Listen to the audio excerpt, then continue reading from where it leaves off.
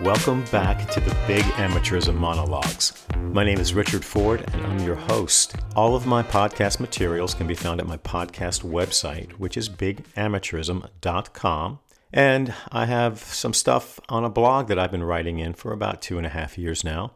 And the name of that blog is cagerredux.com, cagerredux.com.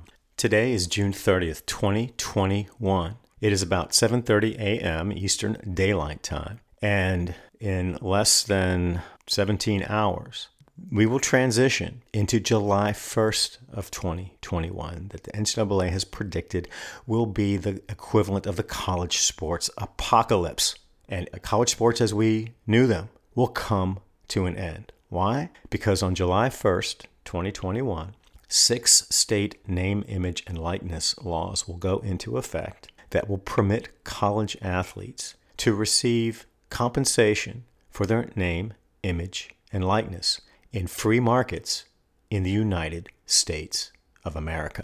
And the NCAA has predicted that if that happens, we will see the fatal collapse of college sports. So I will be paying close attention as the hours pass today and we transition into July 1st to bear witness to the apocalypse and to report back to you. And for those NCAA true believers, the religious adherence to amateurism and the collegiate model and the student athlete, my heart goes out to you. It really does.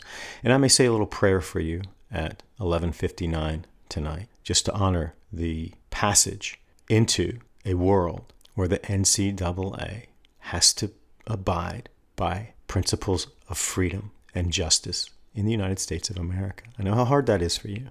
But I'll be thinking about you. And it may not be too late for you to pick up on eBay an old Cold War bomb shelter or a Y2K safe room. It may not be too late to protect yourself from the apocalypse. Really, this is just an incredible scenario as it's playing out. And I have so much to talk about. I'm not sure where to start. It's going to be one of these episodes where I could be jumping around a little bit, more than usual. But I want to start, and this really, I think, is a significant message change for the NCAA. But I want to start with a statement that was released by the NCAA on Monday, June 28th, by one of its faceless PR people. They've got, 7, 8, 9 publicity people who put out these omniscient press releases, these statist Soviet-style press releases that just come from above. And this release is titled, D1 Council Recommends D1 Board, the NCAA Division I Board of Directors, adopt name, image, and likeness policy. And there's a subtitle that says, Policy Preserves Rules Against Pay-for-Play and Recruiting Inducements. And I'll just go ahead and go through this release because the way that this is constructed, the language that it uses, and the substance that it conveys is really, really important here because what the NCAA is doing now is stepping aside completely from its core functions and its core responsibilities and its core authorities and purposes that it has been tied to religiously since the 1950s. And when I finish going through this release, I want to talk about it historically because what the NCAA is doing right now by completely stepping aside on name, image, and likeness and abandoning its traditional roles that really define the institution, they are turning the clock back to the early 20th century and principles of home rule that basically put all of the responsibility for rulemaking, for governance, for institutional responsibility and control on the individual universities. And that has important implications at a number of different levels. But this is really a stunning change in direction. And the NCAA is going to say that this was driven in large part by the litigation scenario and the Supreme Court decision and its fear of besieging and frivolous litigation. I'm going to talk about that too, because that is another absolute smokescreen. And the NCAA's justifications about all these antitrust concerns have been grossly overblown. And their failure to act on nil is not because they're afraid they're going to get sued. They're already getting sued. And this house suit that I talked about in the last episode is a perfect example of that. And I'll get into that in this episode as well and tie it into what the NCAA is doing right now and how it is really dumping this issue in the laps of the institutions on very short notice. So in my episode on Mark Emmert and Al Haig, I went through that June 18th letter from Mark Emmert where he had his Al Haig moment and said, I'm in control here, and if the universities don't take care of getting ready for nil, I'm going to step in and issue edicts that are going to require you to do this, that, and the other thing. We haven't heard boo from Mark Emmert. He's in hiding. So is the NCAA Board of Governors. Where the hell are these people? And the media is just covering for the NCAA right now. They have to point out that this whole chaos leading up to July 1st is the result of NCAA incompetence and how they've mismanaged nil. Beyond that, they're not asking any questions. There's no curiosity there. And this just goes to show how dirty and corrupt and incestuous the entire college sports marketplace is. But as I go through this press release, I'm going to stop and explain the importance of what the NCAA is saying here. So let's see, this was issued Monday at 3:25 p.m. And they mention that this whole issue about these guidelines I'm going to describe here for name, image, and likeness, and they're guidelines, they're not rules, and that's important too, that they are going to be approved by the Division I Board of Directors today, June 30th. So as I do this episode, I may have to come back and do an addendum because I'm going to be checking in on the NCAA website to see what the Division I Board of Directors does. I think they're going to adopt this guidance that's set forth in this press release. So the first paragraph of the press release, the Division I Council, and remember the Division I Council is the legislative body in the NCAA Division I governance process. You have the Board of Governors, which is the big association-wide group that is responsible for the big picture stuff. They are not elected by the membership or by the member institutions. They are self-appointing, and they hire and fire Mark Emmert, who likewise is not elected by the membership and has no direct relationship with the membership or responsibility to the membership. Mark Emmert reports only to the Board of Governors. So one of the things that's interesting is that this doesn't come from the NCAA Board of Governors. This doesn't come from Mark Emmert. This comes from this omniscient voice hovering above the NCAA that places the responsibility for the next step on name, image, and likeness with the Division I Council, this very Division I Council that's had legislation prepared, draft legislation prepared, going back to September of 2020. And it's that very legislation that the NCAA pulled the plug on in January of 2021. But this is just the fact that this statement comes out, and it's running through these legislative bodies, the Division I Council and then the Division I Board of Directors. So you got the Board of Governors, and you have the Division I Board of Directors, then the Division I Council, in that order hierarchically going down. And the council and the board, there's more transparency there in how those people wind up getting the seats that they get. And there's some connection to the membership there. And so anyway, this has been dumped in the lap of the Division I Council. And so this press release says the Division I Council voted to recommend the Division I Board of Directors adopt an interim policy that would suspend amateurism rules related to name, image, and likeness. The board meets Wednesday, and that is today, June 30th, 2021. So just in that first paragraph, the framing of the issues is really important here. So this is an interim policy. Waiting for what? Waiting for what? Well, they're waiting for Congress to come in and bail them out with a preemption provision that would nullify all these state laws. They're buying time. Again, this whole name, image, and likeness campaign going back to May of 2019 has been nothing more than a lie to buy time to get protections from the federal government that, if granted, would allow them to do nothing on nil. Their inaction, I would say more accurately, is proof of that.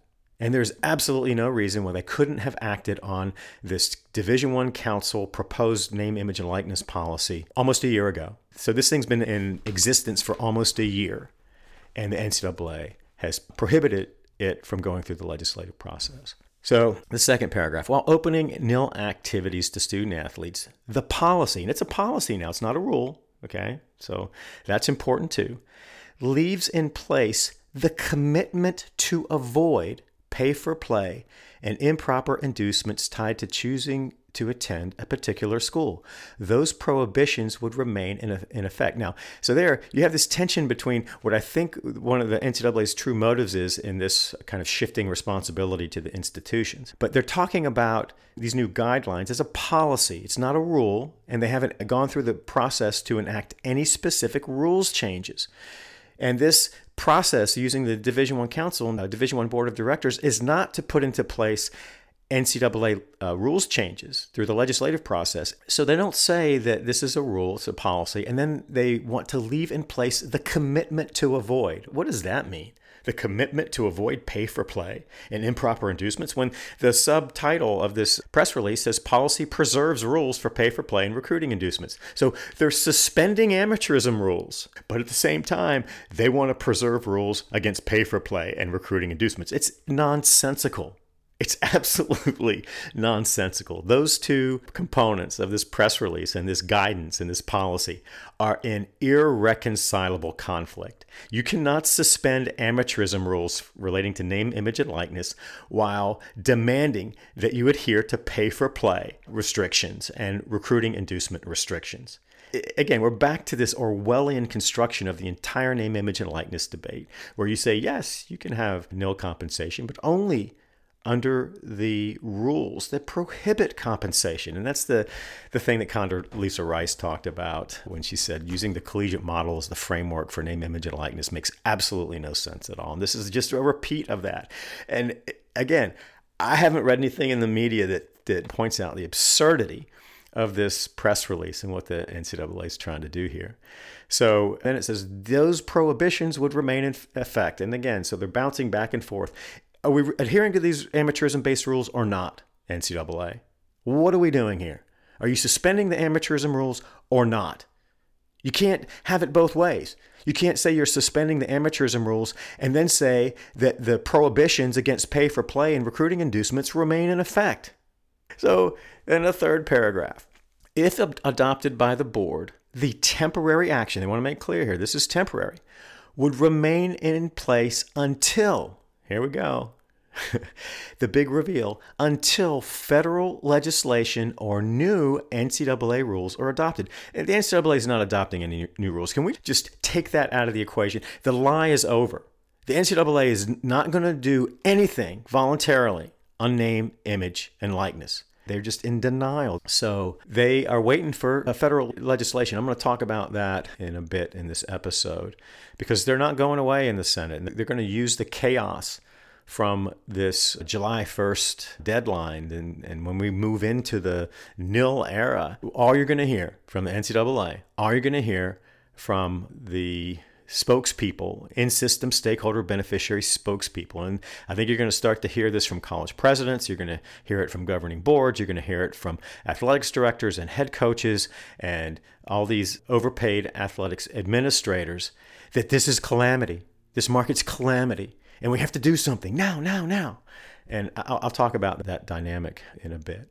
But that's where I think this is headed. So the policy provides the following guidance. Again, this is guidance. They're not directing members to do anything, and that's important as well.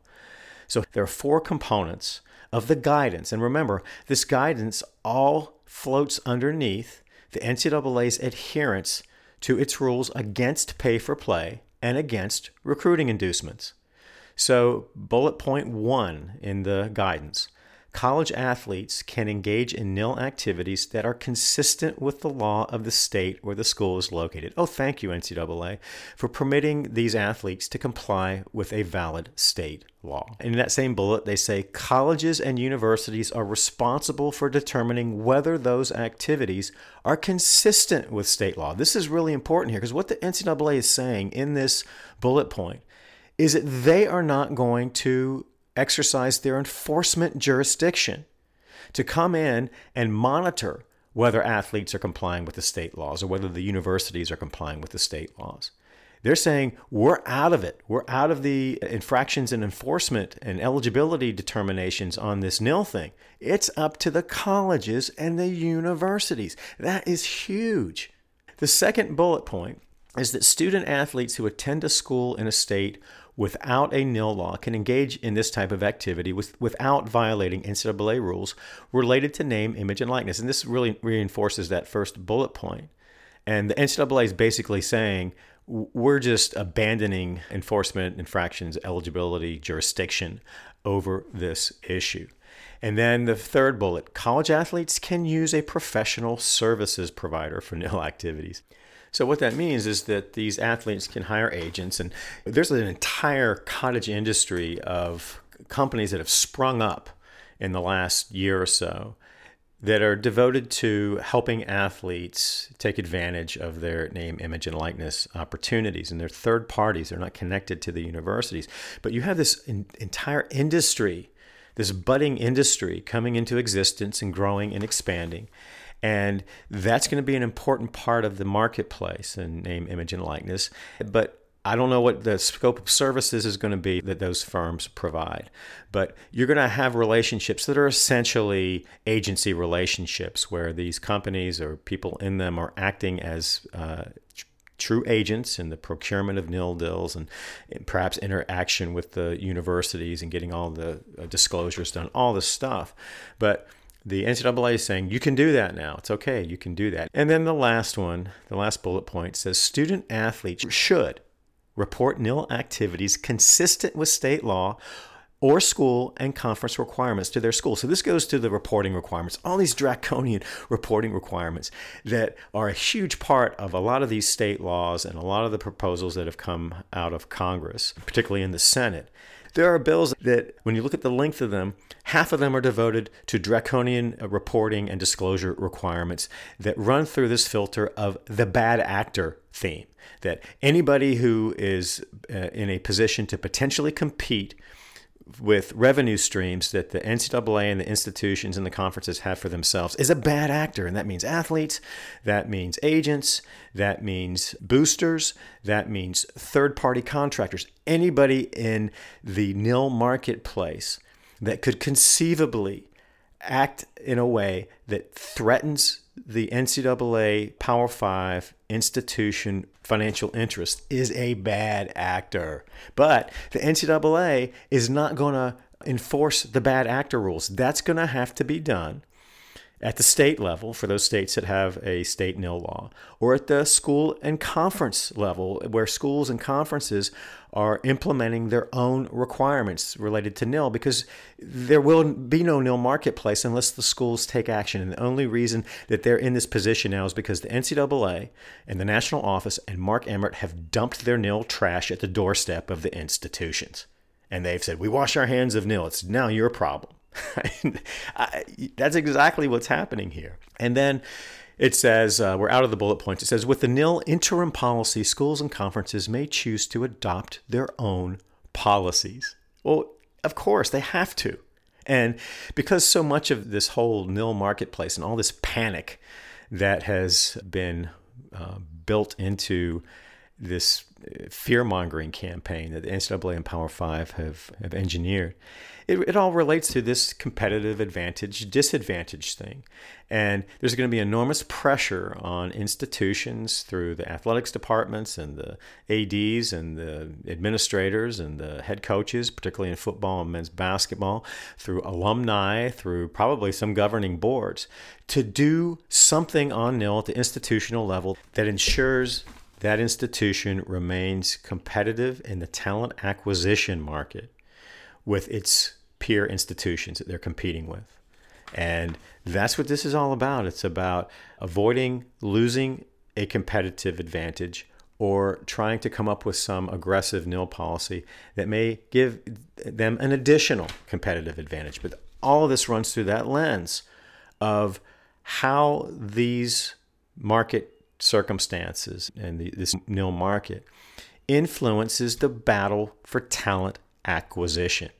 And again, this goes back to this fundamental problem with the way the business model is structured, that because the universities can't compete for salary because of the NCAA's amateurism-based compensation limits, they compete in all these other ways, and the money that would be going into the labor force is going into coaches' pockets and ADs' pockets and athletic administrators' pockets and into the building of facilities. All that is driven to one thing, and that is to provide a competitive advantage in the talent acquisition market. And now with this new nil market, that's going to be the driving force as well. It's not going to be about whether these institutions really care about the athletes getting nil compensation. This is a classic case of interest conversion.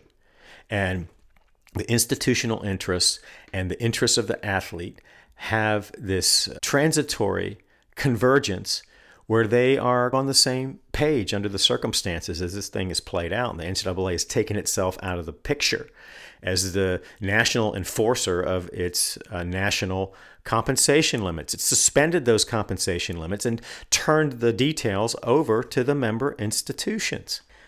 So then this press release ends with this paragraph. It says, on Wednesday, the board will review the council's recommendation and any additional information that comes to light. Governance committees in Divisions 2 and 3 are also expected to vote on the interim nil policy by Wednesday. What's interesting about that last paragraph is that it highlights the fact that this whole nil debate really only is relevant to Division 1 and within Division 1 to the Power 5, because that's where the money is. The NCAA doesn't give a damn about what happens in lower level Division 1 or Divisions 2 or 3, because these nil policies really can't have any impact on the overall business model of big-time college sports, because none of those products, any of the products below the Power 5 or any product in Division 2 or any product in Division 3 makes money. And they're not a threat to the in-system stakeholder beneficiaries in big amateurism. So they're just a footnote here at the end of the last sentence of this entire press release. So what is the consequence of this? And I think this really goes to the heart of where things stand right now in the NCAA's fundamental relationship to the member institutions and to the conferences. And this is really a fundamental abdication of NCAA power and authority. So think about what they've said in that press release.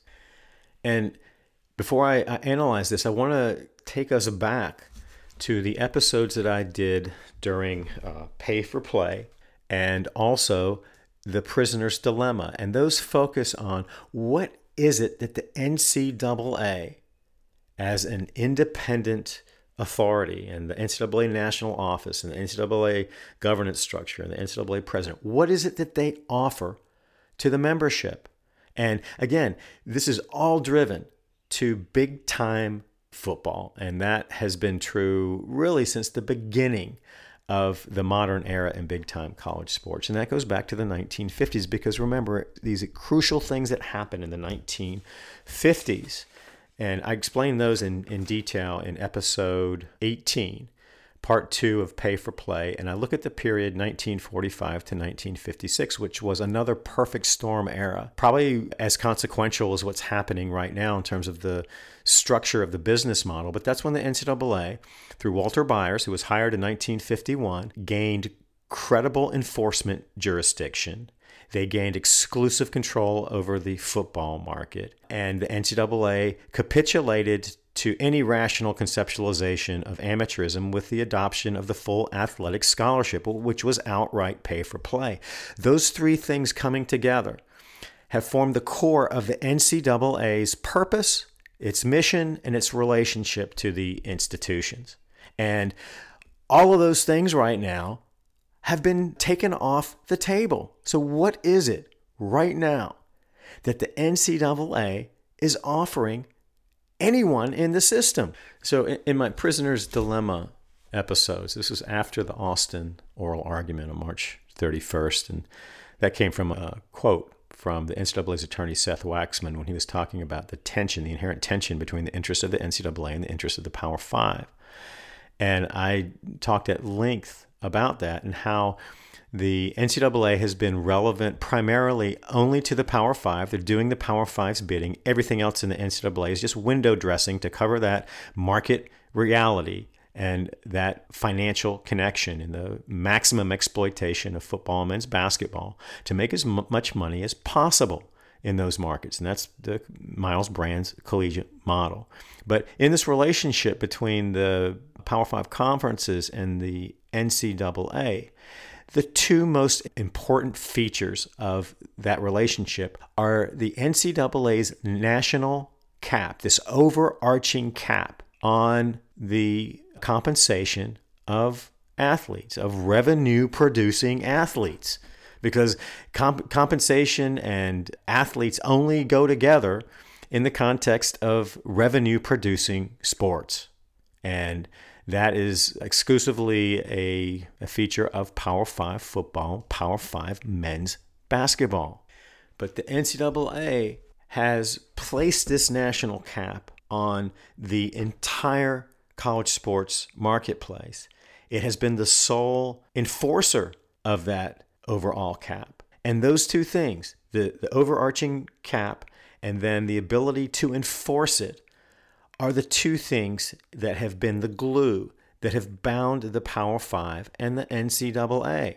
And the powerful football interests, remember, are completely free financially from the rest of the college sports marketplace. And the Power Five are operating as an entirely separate entity under the NCAA umbrella. And the reason they stay under the NCAA umbrella is because the NCAA has offered that overarching national cap on the cost of labor in the football and men's basketball marketplace, and the NCAA has a responsibility to enforce it. And because no football money goes to the NCAA, none of that money is used for NCAA administrative purposes, including its enforcement and infractions. All that comes from revenue from the CBS Turner March Madness contract. And so when I talk about this $1.1 billion black hole that goes into the NCAA national office, that's what I'm talking about. And a lot of that money is used to enforcing this overarching national compensation limit, this salary cap, this fixed price, this actually fixed wage agreement that suppresses the human capital in the college sports labor force. So if those two things are gone, if the NCAA is simply stepping aside on this overarching compensation limit, which it says it's doing, at least with respect to name, image, and likeness in this press release on Monday, and if the NCAA at the same time is saying it's not going to exercise any of its enforcement jurisdiction, then what is the NCAA offering? And the answer to that is nothing, except more propaganda and a double down behind the scenes in their campaign in the Senate, because that's the only option they have left, the only card they have to play. So when you look at this press release and you look at what the NCAA is saying here, what they're really doing is turning the clock back to this period between 1906 and 1945, where the NCAA had no overarching compensation limit that was enforceable. It had no enforcement and infractions process. That didn't start until the 1950s when Walter Byers opened an investigation into this point shaving scandal involving Kentucky and the City College of New York in the early 50s. That was the very first infractions and enforcement case. Prior to that, the NCAA was a toothless tiger. It was basically an advisory board of college representatives issuing suggestions and guidance. And that's exactly what the NCAA is doing in this press release. They have pressed the clock back to the early 20th century.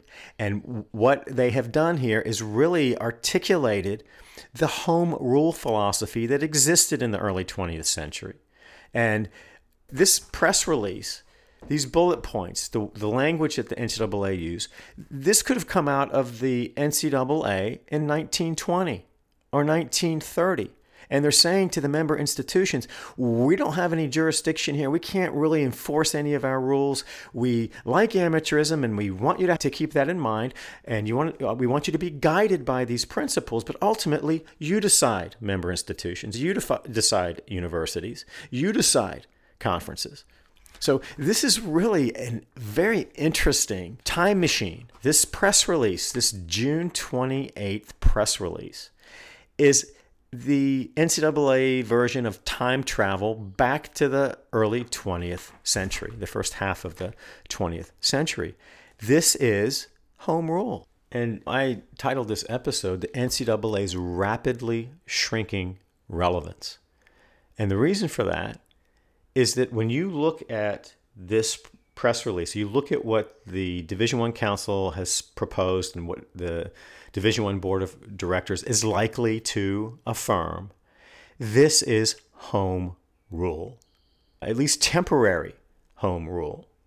And given the content of this press release and what's likely to come out from the Division I Board of Directors, the NCAA has no role. It has no responsibility. It has no authority.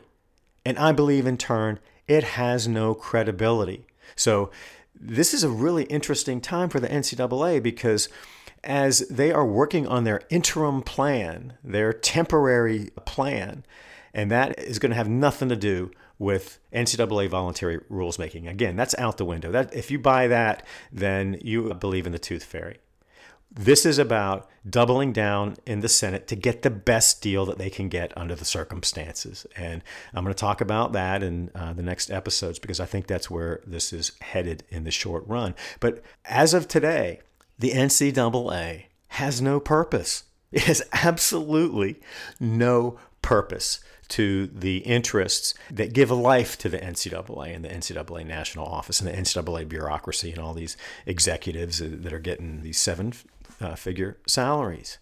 So the NCAA has been emasculated by the Austin ruling, by what's happening in this House litigation, and in the court of public opinion. They have no cards to play.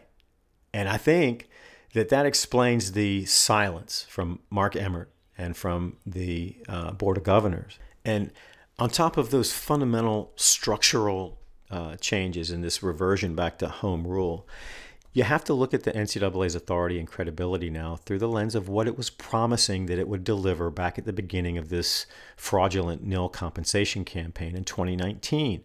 And behind the scenes, they were telling all the power brokers and the Power 5 conferences and the Power 5 conference presidents and chancellors that they had a campaign in place, a dual strategy, both in Congress and in the federal judiciary, to completely end the athletes' rights movement and to neutralize and eliminate any external regulatory threat, whether it came from the United States Congress, whether it came from state legislatures, or whether it came from federal courts. And the key components to their quest for the Iron Throne were built around eliminating those three threats. So you have the NCAA swagging in to these conversations with stakeholders, and they've hired the best lawyers, the best lobbyists, the best public relations people that money can buy to make this happen.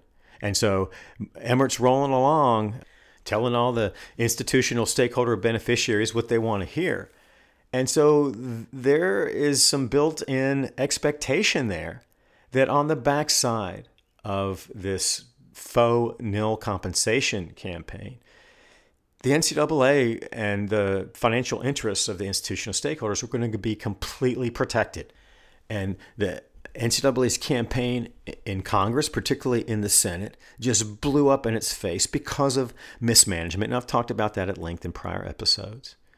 Their campaign to eliminate state legislatures was really part of that congressional campaign because they wanted absolute preemption of all state laws, not just state name, image, and likeness laws, but any laws that conflicted with NCAA compensation limits. And then they wanted this provision that NCAA athletes could not be deemed employees of their universities. And that's blown up in their face because all these bills in Congress have that restriction except for the Athletes' Bill of Rights. And the NCAA's loyalists in Congress, you got Gonzalez and his people over in the House, and then you've got a holy host of Republican senators who have been carrying the NCAA's water. And the net result of all of that, all those promises, all that behind-the-scenes arm twisting, have amounted to nothing but a big, epic fail. And all that is under Mark Emmert's leadership, and he owns it.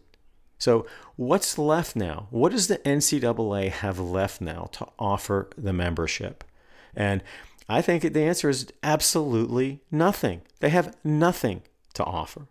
And I don't think they're going to be able to go back to this enforcement and infractions mentality and nickel and diming athletes and institutions and targeting revenue-producing athletes, which means they're targeting black revenue-producing athletes, over accepting a T-shirt from a booster and saying that that is destroying the integrity of college sports. The NCAA is simply not going to be able to get away with that anymore. So in addition to their bite being taken away by Emmert's mismanagement, their bark is gone too. And there's nothing in their toolkit now to reach back to the pre-Austin status quo or the pre-state nil law status quo. It's just not going to happen. And this press release in which the NCAA explicitly abandons these two bigger principles that really define their purpose, the overarching compensation limit on the cost of labor and their ability to enforce that compensation limit, those have less credibility too. So I think this is the beginning of the end of the NCAA as we know it. But we have to pay attention to what's happening in Congress. And I still think, in large part because of Maria Cantwell's monomaniacal focus on bipartisanship for bipartisanship's sake, the athletes aren't out of the woods yet on the potential market limitations that might come from Congress. And you also have these state laws being built in large part around NCAA amateurism principles, and they are designed to protect institutional interests before any consideration of meaningful name, image, and likeness compensation is on the table for these athletes. So this environment is really intriguing, but we are a long, long way from this fundamental transition from an amateurism-based model into a more American free market model. That hasn't happened yet. But I think that the NCAA, as the market actor, the main market actor to keep this whole amateurism fraud together, I think that's over. And we have to remember too, and this is really important in how this may play out in Congress, prior to Austin, prior to the state laws going into effect, prior to the NCAA's huge credibility hit because of the unanimity of the Austin decision in the Supreme Court, you had all of these institutional stakeholders making the case that the NCAA and only the NCAA should be responsible for the regulation of college sports and that they should sit in the Iron Throne. And that was the explicit message and the marching orders with these Republican senators in these bills that were nothing more than disguised ways to give the NCAA the sole possession of the Iron Throne of college sports regulation. They can't make that argument anymore, because the NCAA has proven that they are incapable of competently managing college sports. And the NCAA national office is a cesspool of incompetence and corruption. And in-system stakeholders refuse to call that out honestly. And the media refuses to call that out honestly. But this all runs through NCAA national office arrogance, greed, and corruption. That's the long and short of it. And I just don't see the NCAA being able now to look United States senators in the eye and say, we need to be in charge. We're the experts here. You got to trust us, trust us, trust us. That's what they've been saying throughout this whole NIL debate. Trust us, trust us. We're going to do the right thing. And we care about these athletes and on and on. No, they have been dragged kicking and screaming through this nil debate. They haven't changed a single word of a single NCAA rule that would loosen restrictions on name, image, and likeness compensation. And they have been on a scorched earth campaign in federal courts and in Congress to make sure that these athletes don't get a dime of name, image, and likeness compensation. That's the truth. That's where we sit right now. Nothing has changed on name, image, and likeness. And the NCAA still hasn't changed a rule. This policy, this guidance, this press release, these generalized statements of policy, those aren't rules changes. Those are suggestions. So the NCAA has nothing here. And it's going to be interesting as this nascent nil market shapes up and free market forces are going to dictate in many ways how this market plays out. And now, instead of having one market actor dictating the terms of the market, or this oligarchy of the 5 power conferences acting to define the market, you have 350 plus schools in NCAA Division I participating in the market on equal terms. And so I think that one of the ironies of this bizarre set of circumstances and the way that everything has played out and the way that the NCAA's campaign in the Senate and federal courts just crashed and burned, you have the opportunity for free market forces to reveal themselves and to really have a dynamic market at the rulemaking level, at the policymaking level, among all the NCAA Division I member institutions. And that's the way it ought to be. That's the American way. And these monopolist actors and these monopolistic wage suppressors, they're on the sidelines now. And so it's going to be really interesting to see what this market shapes up to be. And you have to remember that back after Board of Regents in 1984, because remember, the NCAA had this monopoly on televised football from 1951 to 1981. They controlled the output of football games. They determined who played in these TV packages, how often they played, when they played, and how the money was divided, because all that football money went to the NCAA, not to the big-time powerful football conferences. So you had the NCAA in complete control of the marketplace. And the marketplace was based on these really powerful suppressing forces of the market. And after Board of Regents, when those restrictions were removed, there was chaos in the marketplace.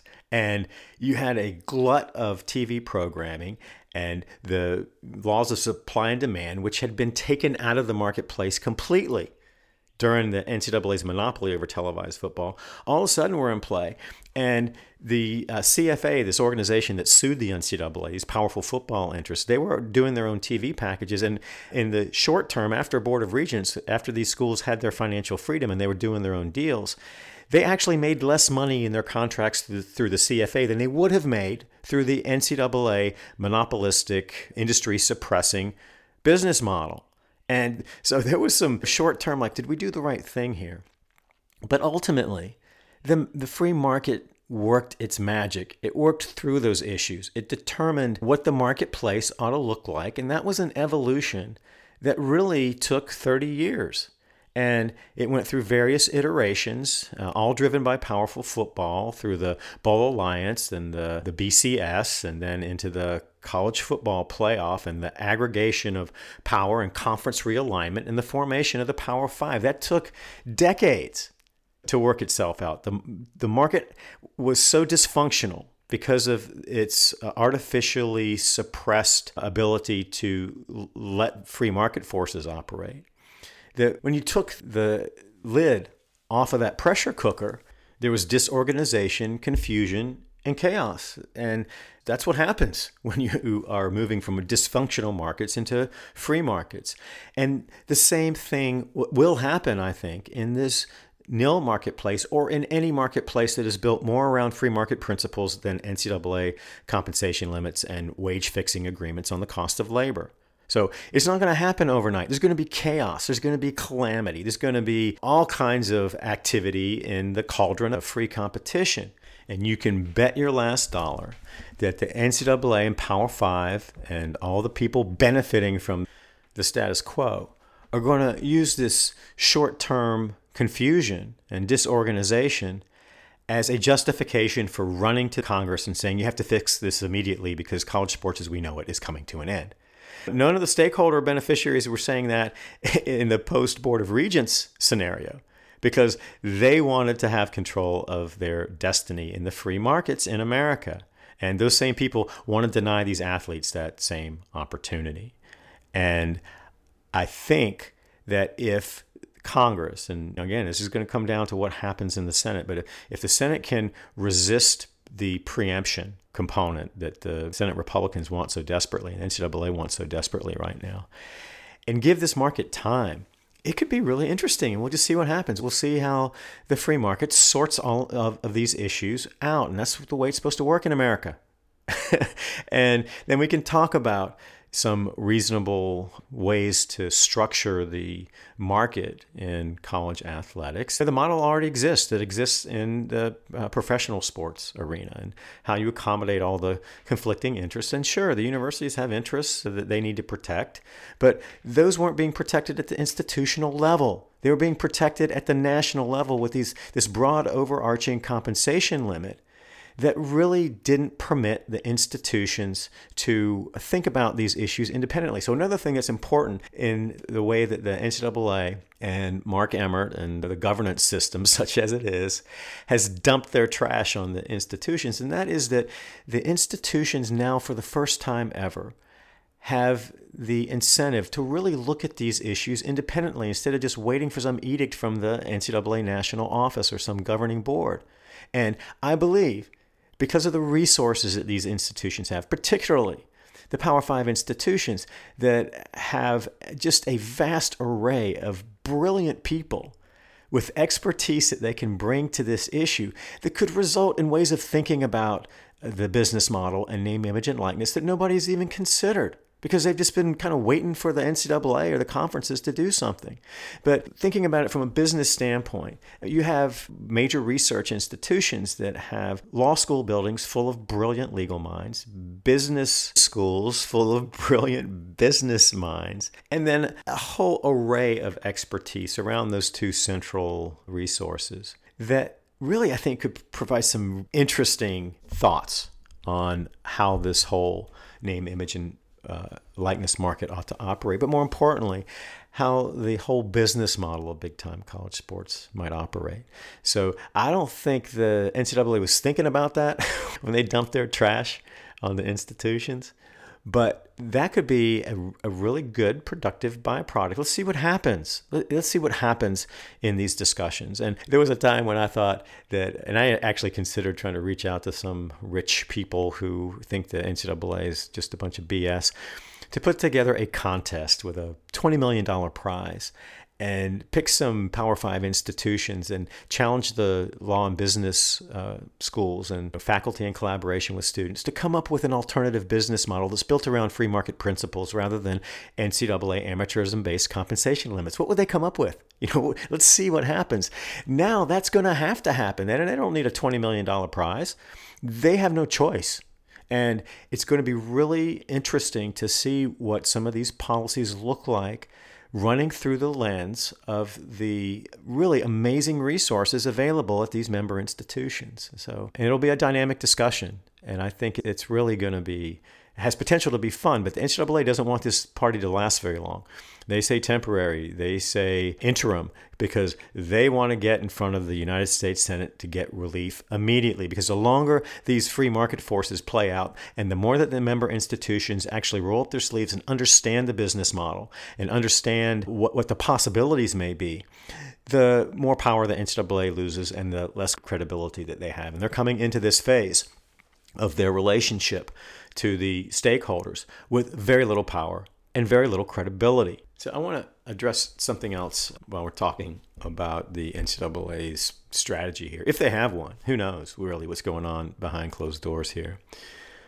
But one of the talking points that they've put out in defense of their inaction on name, image, and likeness is that if they implement these proposed nil rules changes that will loosen the existing outright prohibition on name, image, and likeness compensation, then that's going to expose them to additional antitrust liability. And that's an interesting argument, because basically what they're saying is if they adopt this policy that provides more flexibility, that reduces the impact of amateurism-based compensation limits, that allows these athletes to make some money while preserving the NCAA's commitment to amateurism, then there's just going to be a flood of lawsuits. And that just doesn't make any sense to me. How is having a less restrictive business model in terms of anti-competitive business practices going to put you at greater risk of being sued? And particularly after this House decision, where the rulings in that case and Judge Wilkins' opinion denying the NCAA's motion to dismiss said, look, we know that no rules changes have occurred, but she structured the analysis in a way where it doesn't matter. It's an entirely different case. And the other thing is, after this Austin ruling, the rule of reason analysis applies. And so if the NCAA were to pass this legislation that's been sitting around in the Division I Council, and athletes have some nominal nil compensation opportunities that they can promote, and they get sued, the NCAA still has the opportunity to defend those competition limits and those compensation limits under the rule of reason analysis. And there's nothing to say that they wouldn't prevail on that. So it seems to me the more permissive they are, the more likely they may be to prevail in a rule of reason analysis that gives some credence to their pro-competitive justification of amateurism. It just doesn't make any sense. Just like so many aspects of the NCAA's justification for their inaction make no sense. And they're talking about all these antitrust concerns. And this harkens back to January of 2021 when Emmert trotted out this conflict with the Trump Justice Department. And there were all these antitrust concerns about the nil proposal, the NCAA proposal. There was no evidence of that. We don't know what those concerns are. And yeah, to the extent that any rules changes on nil incorporate NCAA compensation limits that have existed absolutely with respect to the nil market, then sure, is there exposure? Yeah, but no more exposure than existed before under a more restrictive compensation limit. It just doesn't make any sense. And particularly in light of this House ruling, the Ninth Circuit said this is a completely different analysis now. So the NCAA is going to get sued no matter what. And they should be sued no matter what. And as I said in the last episode, or maybe it was the episode before that, that even if the NCAA gets all these draconian protections and immunities and they are operating from a position of the iron throne of college sports regulation, there's going to be all kinds of litigation over the scope of those federal immunities and protections. Litigation may increase, it may not decrease. And the same is true with these state name, image, and likeness laws.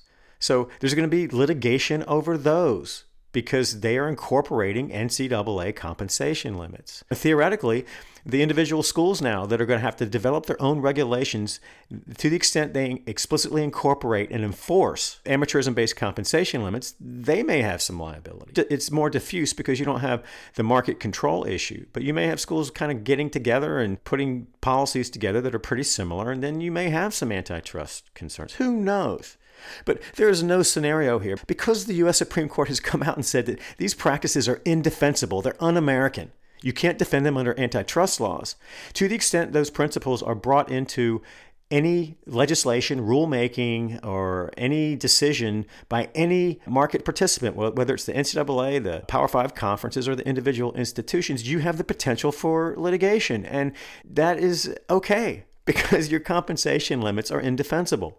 And instead of coming to that acknowledgement and looking at this as a civil rights issue, and the NCAA is a serial, chronic violator of federal antitrust laws, these in-system stakeholders are so afraid of what the free market might look like that they are clinging to these restrictions, however they are characterized, however they are presented, however they are framed. And yeah, so there'll be litigation. But that argument in and of itself, that if the NCAA eases restrictions at the national level on name, image, and likeness, that there's going to be a flood of litigation, simply doesn't make any sense. And then I want to make two more points before I close this out.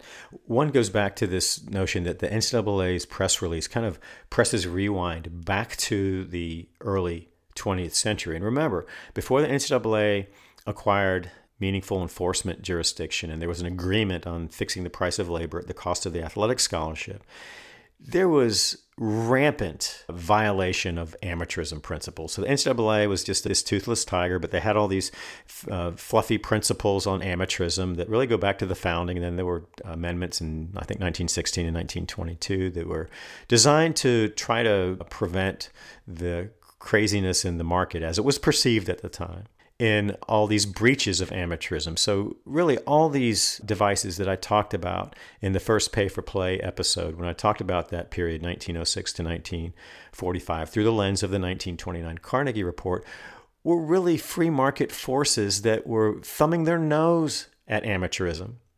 And I think that when you look at how the U.S. Supreme Court framed the history of college sports, they were emphasizing that period to make the case that amateurism is a fraud.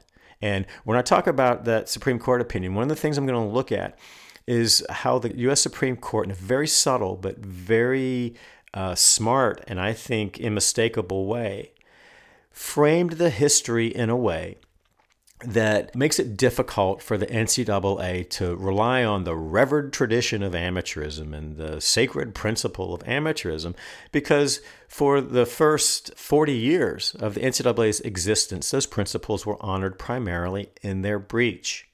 And that is the truth of amateurism. The same thing is happening now in different ways, yet the NCAA has clung to that life raft. And I think this U.S. Supreme Court was saying, this is bullshit. This is just absolute bullshit. And having just said that, I'm going to have to go in and check some box that says there's adult content here, but God, it felt good to say that. And then the other thing that I want to talk about is where this is headed now in the Senate.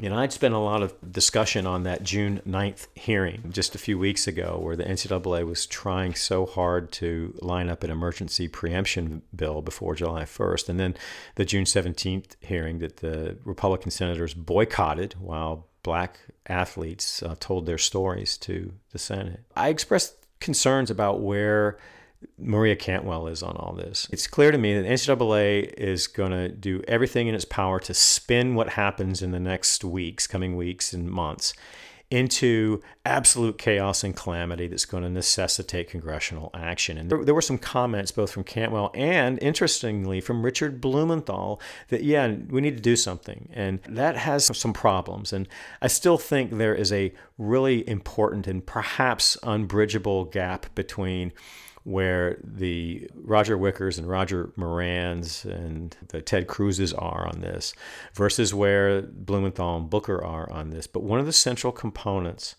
of all of these Senate bills, and I've discussed this as well in prior episodes, is some independent commission that makes it appear as if the decisions about name, image, and likeness or about any other athlete issues in college sports are not going to be made by the NCAA. But remember, the NCAA's initial purpose in this whole Iron Throne was to have its authority preserved and unchallengeable.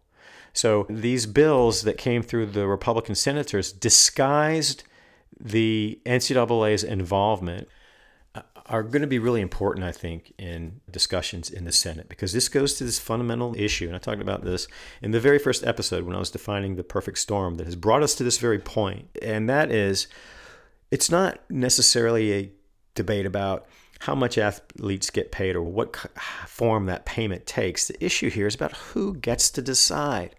And that's going to be a fundamental component of the next step in Congress, if there's any way to put together a bipartisan bill.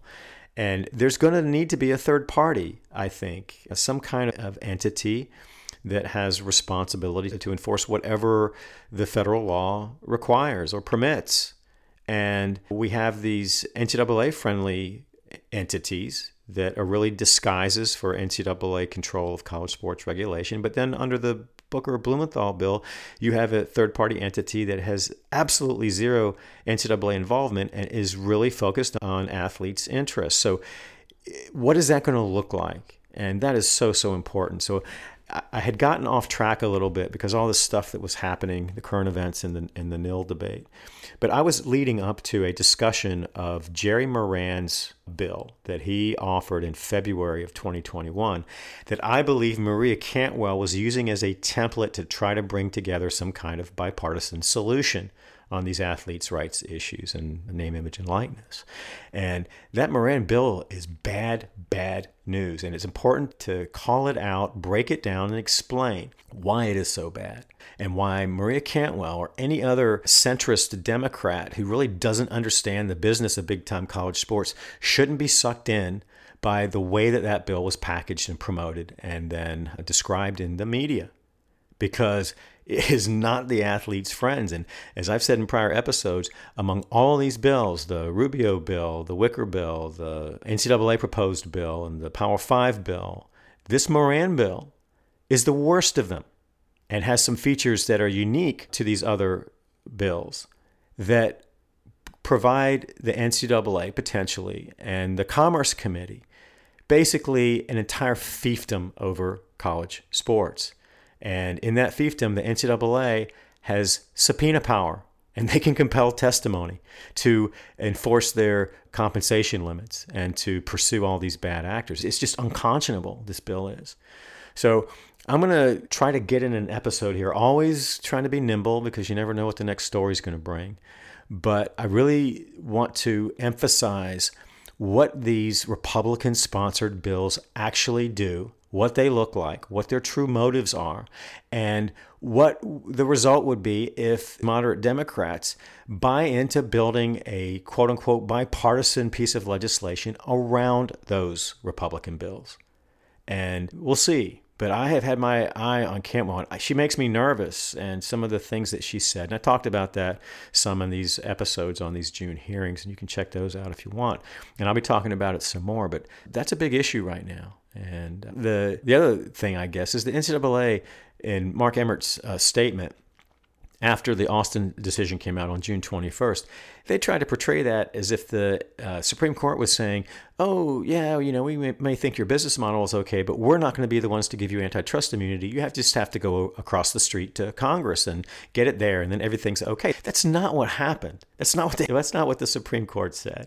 It's not what they intended. Yes, technically, the NCAA can always go to Congress, and yes, the Supreme Court did say that's a better forum.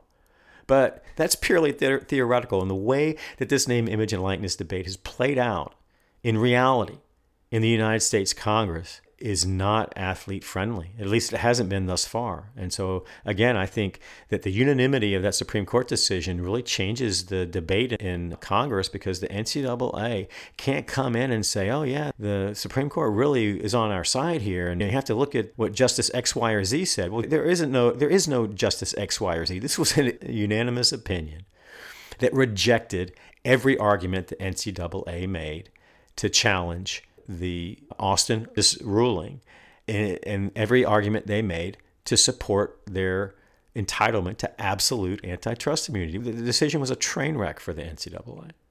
So they can't go into Congress with any credibility now and say, yeah, the Supreme Court was on our side here. They really think that we should get this antitrust immunity from Congress. No, that's not what happened. All right, so as I wrap this up, I'll be thinking about all you true believers out there. Again, I'm going to say that prayer at 11:59, and we'll just see. I'm going to bear witness to what happens at midnight, and I will report back. All right. Thanks for joining me. It's always an honor and a privilege to have you, and I hope to have you back for the next episode of the Big Amateurism Monologues.